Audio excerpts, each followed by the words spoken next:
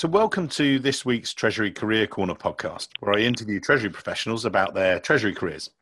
Each week, I talk to Treasurers about how they built their careers, where they are now, and where they see both themselves and the Treasury profession going next. In this week's show, I'm joined by Fred Shackneys, the Senior VP and Treasurer at Hilton Worldwide. Headquartered in Virginia, Hilton Worldwide, as many of you will already know, are an American multinational hospitality group. In 2018, they were recognized as one of the best workplaces to work in. And in recent years, they've moved back from, well, they've been both a public, a private, and more recently a public company again, which I'll ask Fred to perhaps explain a little bit more detail in the show. But as you Treasury guys love your facts and figures, I just wanted to highlight a couple of their numbers because I think they're truly amazing. So Hilton Group have 16 world-class brands, 5,500 properties, 895 rooms, 109 countries and territories. Get your head around that lot. And they've, in their 100-year history, welcomed more than 3 billion guests. And I've been one in the past and been very happy. Sometimes on the podcast, I give a detailed introduction to our guests. But rather than that today, what I want to do was get Fred to tell us about himself rather than me ruin it for all you guys. Kicking off into it, Fred, you've got a degree from Brown and an MBA from New York. Maybe talk us through your first moves into the world of corporate treasury and how you started out, if you would. Sure thing. Thanks, Mike, very much for the opportunity, and glad to be joining you today. After college, I started out actually on a trading desk, somewhat through happenstance. I knew coming out of college that I kind of wanted to focus on economics. That was my degree. And the reason being I was just sort of quantitatively oriented. But I think what I found interesting about economics was it's something that kind of had a social impact too as well. I mean, it's really just as much about psychology as it is about math. Mm-hmm. So coming out with that economics background, I kind of decided to go into finance and stumbled into treasury really by way of a trading desk. Not that I saw myself as a trader per se, but that's where an interesting opportunity came up. And so the first 5 years I spent trading currencies and interest rates and doing sales as well. Having done that, and that was a fantastic and fascinating place to spend a couple of years, but I didn't really have any particular idea of what happened, what transpired in that value chain that I was on before me or really after me. And as fascinating as those kind of microseconds are, when between bids and asks and price changes, I wanted to get a kind of a bigger picture of a better understanding of what was going on in the entirety of the finance value chain. So I decided to go back, get an MBA, and then from that went into the corporate practitioner world. And that's something I'd kind of gotten a glimpse of, having spent some time in corporate sales desks as well, speaking with corporate treasurers and understanding about their perspectives, the problems that they faced, and really how it fit in with the bigger picture of the issues that their companies were dealing with. Having gone through, having got my MBA, worked then for 3 companies. The first one was Lucent Technologies, or what was then Lucent Technologies, based in New Jersey. After that, with what was then Constellation Energy, based in Baltimore. And now, for the last 10 years or so, have been with Hilton here in Virginia.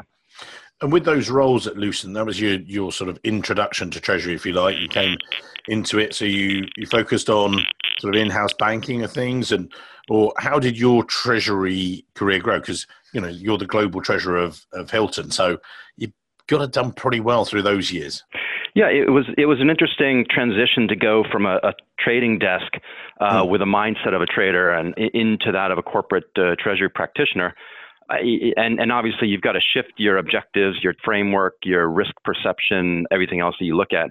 So, the problems that Lucent was dealing with at the time, being a growing global multinational company at the time, lots of issues with global liquidity, with global risk. And those are the kind of things that somebody, who works in a trading desk probably has a good sense of. Most of the issues that I focused on when I was at Lucent had to do with dealing with kind of global growth and the financial consequences of that. So in-house banking, yes, was definitely one of the big successes there, by implementing a very successful in-house bank platform in terms of what it was able to achieve, but also in terms of how it did it in terms of technology and process and everything else.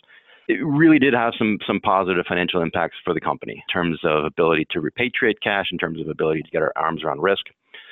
And so, lots of good lessons learned there about, I think, things that companies should look at with rolling out that type of platform.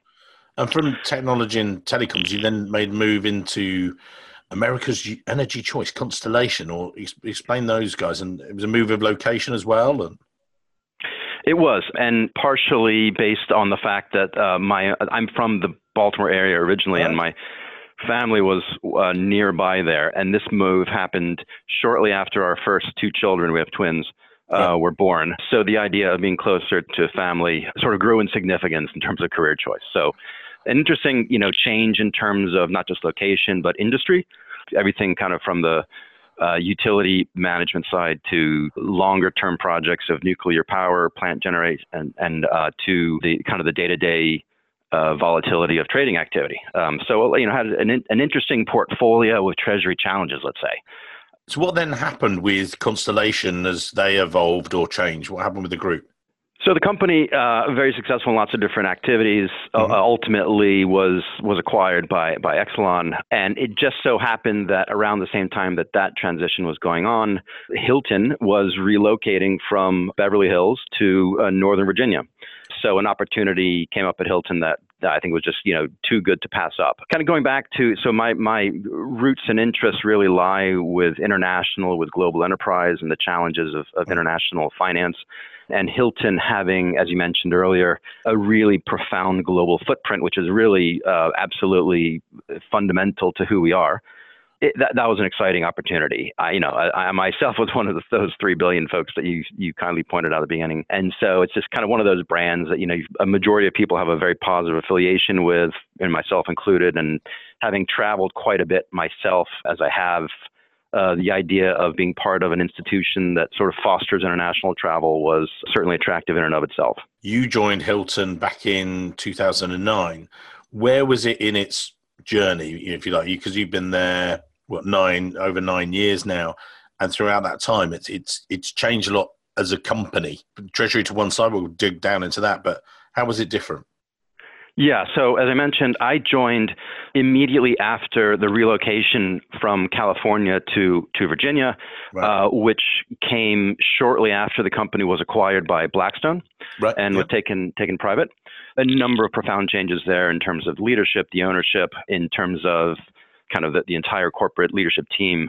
But the timing of that, ill-fated though it was in the downturn of kind of 2008 and 9, it was that was a rocky time for a lot of companies, and Hilton included. And so lessons that I had learned in terms of managing liquidity in dire straits at two companies prior certainly came into play as well.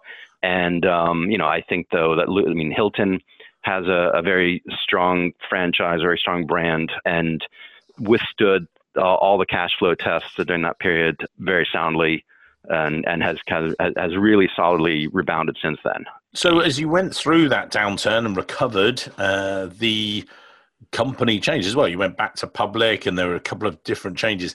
How did that change and affect you guys in Treasury and your role, and what happened? Yeah, so it definitely is an interesting transition point. The company being private for a number of years was an essential phase in its development, I think. A number of changes had to happen in terms of not just the physical location of the company, but in terms of the makeup of the organization, in terms of refreshing a number of the brands, in terms of integrating a number of the corporate activities, and really just revitalizing the entire corporate enterprise. And I think those types of decisions, many of which are very expensive and many of which are very painful, are often, I think, best executed under the umbrella of a private institution. And I think that's a lot of those changes are what Hilton was able to make. And I think in the years that followed, I think the leadership team has done a fantastic job of exactly that, of really revitalizing the corporate enterprise and the franchise. And so from that, the company, I think, has rebounded very successfully in terms of sponsoring organic growth, not just of net units of hotel rooms and hotels, but also in terms of brands. All of that obviously was being done by a PE investor, was done with the expectation of eventually returning to the public markets. Right. And so that was done in 2013. The company went through its actually second IPO, the first one being a couple decades earlier. Yeah. So that transition back into the public world, I think by that point, I would say it really wasn't that tremendous of a change, because by the time we'd gotten into the tail end of this ownership phase, many of the corporate controls that you would normally associate with public life, were already in place. Many of the disciplines in terms of management structures were already in place. There was a bit of a transition in terms of our main owner being from sort of the, sole to majority to minority to now, entirely disinvested. There was some change there in terms of who reports what to whom, but really in terms of the all of the installation and the growth of the kind of the corporate engine behind it all, I think was already in place. And with that, throughout the time that you've been there in the 9.5 years, a global multinational, you've led teams, the US and UK and overseas, and different integrations with Treasury globally. What's it been like for you leading a global Treasury team? What's your leadership style for those guys? Are you hopping on a call every week, or how do you spin the plates for each of the different locations, as it were? When I got to Hilton 9 years ago, I was actually the only person on my team here in the head office, and everyone else was either in one of our hubs in Memphis or outside of London. And so I had literally no connection to them other than telephone and email and whatever data they were able to share in whatever format. And to answer that question about how does one lead a global team, it's putting in place a stool of people, process, and technology. And that, has to span globally, for all of those things to come together. In terms of the technology, which was a large piece of focus for several years, it was just getting all of the different offices on the same technology platform. Without that, it's impossible to share data, much less intelligence.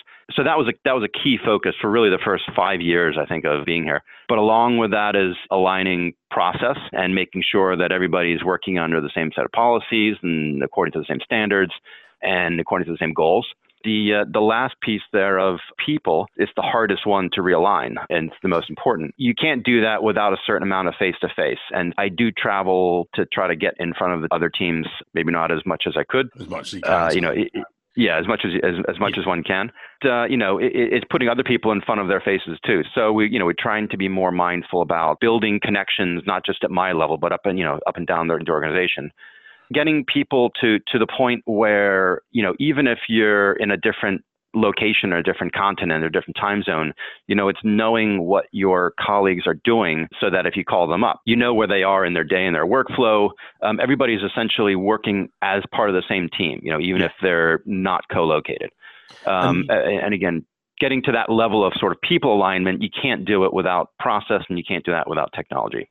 And Fred, you talked there about all pointing in one direction, everyone processes everything. But how did you come up with those goals? What's the ethos for the Treasury team at Hilton Worldwide? So that's a great question. I think, aligning everybody around the same purpose, around the same goals, really does start top down. And I think, to give credit where due, I think Hilton and the leadership here have done a tremendously good job at defining that at the corporate level and pushing it out. And so our vision, mission, and values is all very clear. We all know that whether we're working in one side of Treasury or the other, or accounting or anything else, it's all going to the same goal as a hospitality company. But, pushing that down more tangibly into what does that mean for finance? What does that mean for Treasury? All derives from top-down mission statements.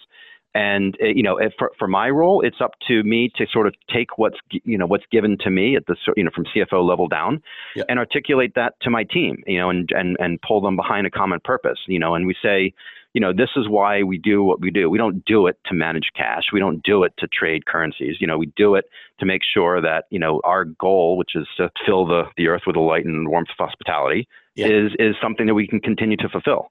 And so, obviously then that all sounds very good, but then it comes down to some tactical matters of Treasury management. It's, aligning everybody around a common set of goals and a purpose, and making sure that everybody knows, how what they do every day fits into those common purposes. And so, from kind of corporate to finance to Treasury, and it parcels out into, there's matters of cash management and operations, there's matters of banking, there's matters of financial risk, there's matters of liquidity. Everybody hopefully understands how what they do ties into the goal above them and the goal above that. when people actually look through your profile, perhaps on LinkedIn and look there, you guys have won some awards. Now, what have those been? You got a Pinnacle Award through the AFP, Alexander Hamilton.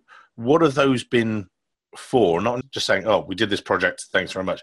But how did it come about, or what? Give us some examples there. The first of the three chronologically was the Pinnacle Award, the grand prize from a couple of years back. That was related to work we had done on cash flow forecasting, which really was kind of a byproduct, or was in reaction to the company's transition from private to public and with the IPO. And so it was in response to some changes in how we had to manage cash. And so to react to your question earlier about, what did it mean to transition out, I guess at a more tactical level, there were some other reactions. And so, the cash flow forecasting requirements of a public company versus a private one, it sounds simple. It's a large event, and as you can imagine, for a company of our size, and it's something that you can throw loads and loads of bodies at, but there's better ways of doing it, and that's kind of the gist of what we did. Was really just kind of building a better mousetrap when it came to forecasting methodology.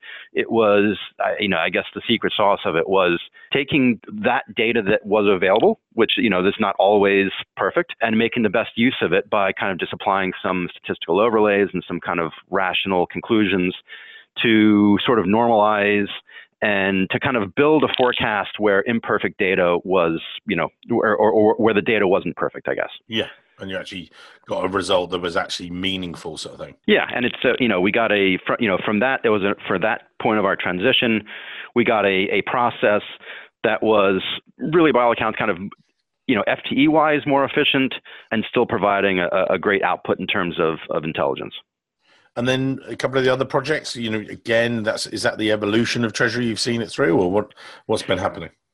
Yeah, and so the other two projects, I'll sort of respond to them together. One was related to global liquidity, and one was related to global risk. And to be fair, they kind of go hand in hand. Each one of them was sort of a large and multi-year project by itself, but collectively, they speak to sort of Hilton's ongoing growth overseas. And as you kindly noted earlier, we're in 109 countries and territories now and continuing to grow. And, harking back to earlier days of my own career at Lucent, not dissimilar challenges of any company that exists and is growing in many places around the world, presents loads of challenges in terms of managing liquidity efficiently, avoiding trapped cash, getting it back in a way that's, friendly from a perspective of tax and accounting and treasury. And so, the cross-currency aspects of that were challenges that we needed to get a better handle on. The kind of the liquidity visibility aspects of that we need to get a better handle on. And, each of those was a multi-year project in its own right, and grateful and thankful that for getting a little recognition for each of those. Each one of those is obviously a team effort, and it was good to draw some attention to the work that many members on the team had been doing.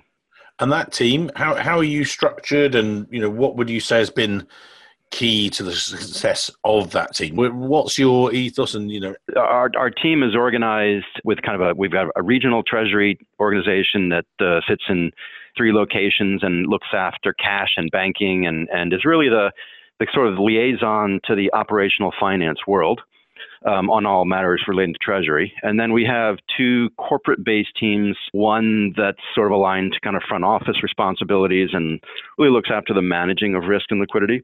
Mm-hmm. And another, essentially a middle office team that looks after the systems, process controls, and data that flows in and out. In terms of central ethos of building that team has been, I think, striking a balance in terms of diversity, of skill set, of background, of mindset, of personalities. And, I think we do have a good, healthy diversity on all of those fronts. And, if anybody on the same expertise, you wouldn't really get a lot done and you wouldn't grow very much, and part of that, the benefit of that diversity is just bringing lots of different viewpoints, and often healthy disagreements on things, which is something that I absolutely value, in my own team, having open debates on topics and coming to a better outcome than you would if everybody just said, yes, boss, that sounds great. Yeah, that's how we do it. When you talk about diversity, widening that sort of definition, we've looked at the Women in Treasury. I did a Women in Treasury month. Actually, was very successful. It was quite an interesting one because there were a couple of my guests who, and these were ladies, and they said, well, actually, it doesn't matter, Mike. It's about, not just gender. It's about equality with, looking at disabled people, looking at different people coming from different ethnic backgrounds. It's a much wider issue, and that's what they were definitely supporting. But you say about the diversity and the different makeup of the background. How do you try and encourage that, or what's your sort of thoughts around that? In my own career experience, I've had the unique opportunity to experience diversity and the lack thereof on a couple of fronts. The first 5 years of my career, I was working in Saudi Arabia and on an entirely male company. Thankfully, after that, every other organization I've worked in has been roughly 50% female and kind of within the Treasury domain, sometimes even more than that. Yeah. And so, I will say, having experienced one extreme there, and then, I definitely favor the kind of diversity of gender as well as other dimensions of opinion, have also worked overseas. Have worked with a number of folks from really all parts of different worlds. And, I can say firsthand, I do very much favor diversity in terms of not just ethnic or national or cultural. There's lots of different factors there that influence how people think about things and address them. And I do very much favor, diversity on that front as well. But even besides that, there's people who, some are more sort of, organized than others, conceptual than others. Some are more fast or slow thinkers. Some are more introverts or extroverts. I think each one of those dimensions influences how somebody views a problem. Fundamentally, that's what any of us are trying to do, is just deal with the problems, be they kind of short-term or long-term. Having that breadth of background and experience, I think ultimately makes you better problem solvers as a team. And when you're, taking that the further on step, when you're recruiting, what are you looking for in terms of those people? Yeah, I think, anybody who walks in the door looking for a job in Treasury is almost certainly someone who's, at least sort of quantitatively minded, hopefully kind of logic minded as well. And I think that applies for anybody who's looking for a finance job in general. I think for what I find interesting and what's kept me in Treasury for all of my career has been, the unique characteristic of, I think, everything we do in Treasury just having this profound immediacy. Yeah. Everything has a kind of a real, tangible, immediate impact. And short time frames and imperfect information, often and usually with, material impact. That type of thought process, I think, takes a certain type of personality to it. Someone who, I think there's a level of maturity and confidence, but I think also a level of even risk tolerance. I think, which is sort of, you don't hear treasurers talking about the benefits of risk tolerance too often. But the reality is that everything we do, recommending a decision on something or making a decision on something, everything we do is we're taking some risk on, because nothing that we react to has perfect information in. My framework coming from a trading desk, that's what trading is. It's making time-crunched decisions with material impact based on imperfect information. How has world of Treasury changed, would you say, and where do you see it going next? I think everything I described there, I think, is what makes for a thoughtful Treasury practitioner. But the special ingredient, the one that makes a perfect candidate, I think, is the ability to communicate and to interact and to manage people, whether it's up, down, or sideways, and, to demonstrate leadership potential.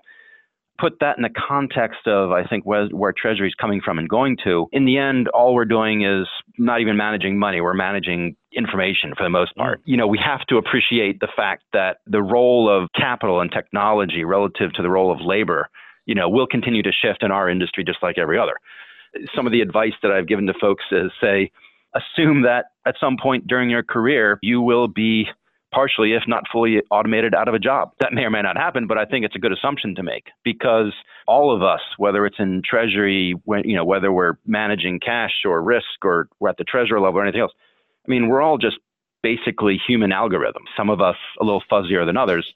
But when you think about your job as you would describe it to a software engineer, hopefully you'll be in a better position down the road to continue to be one of those folks that's kind of solving problems.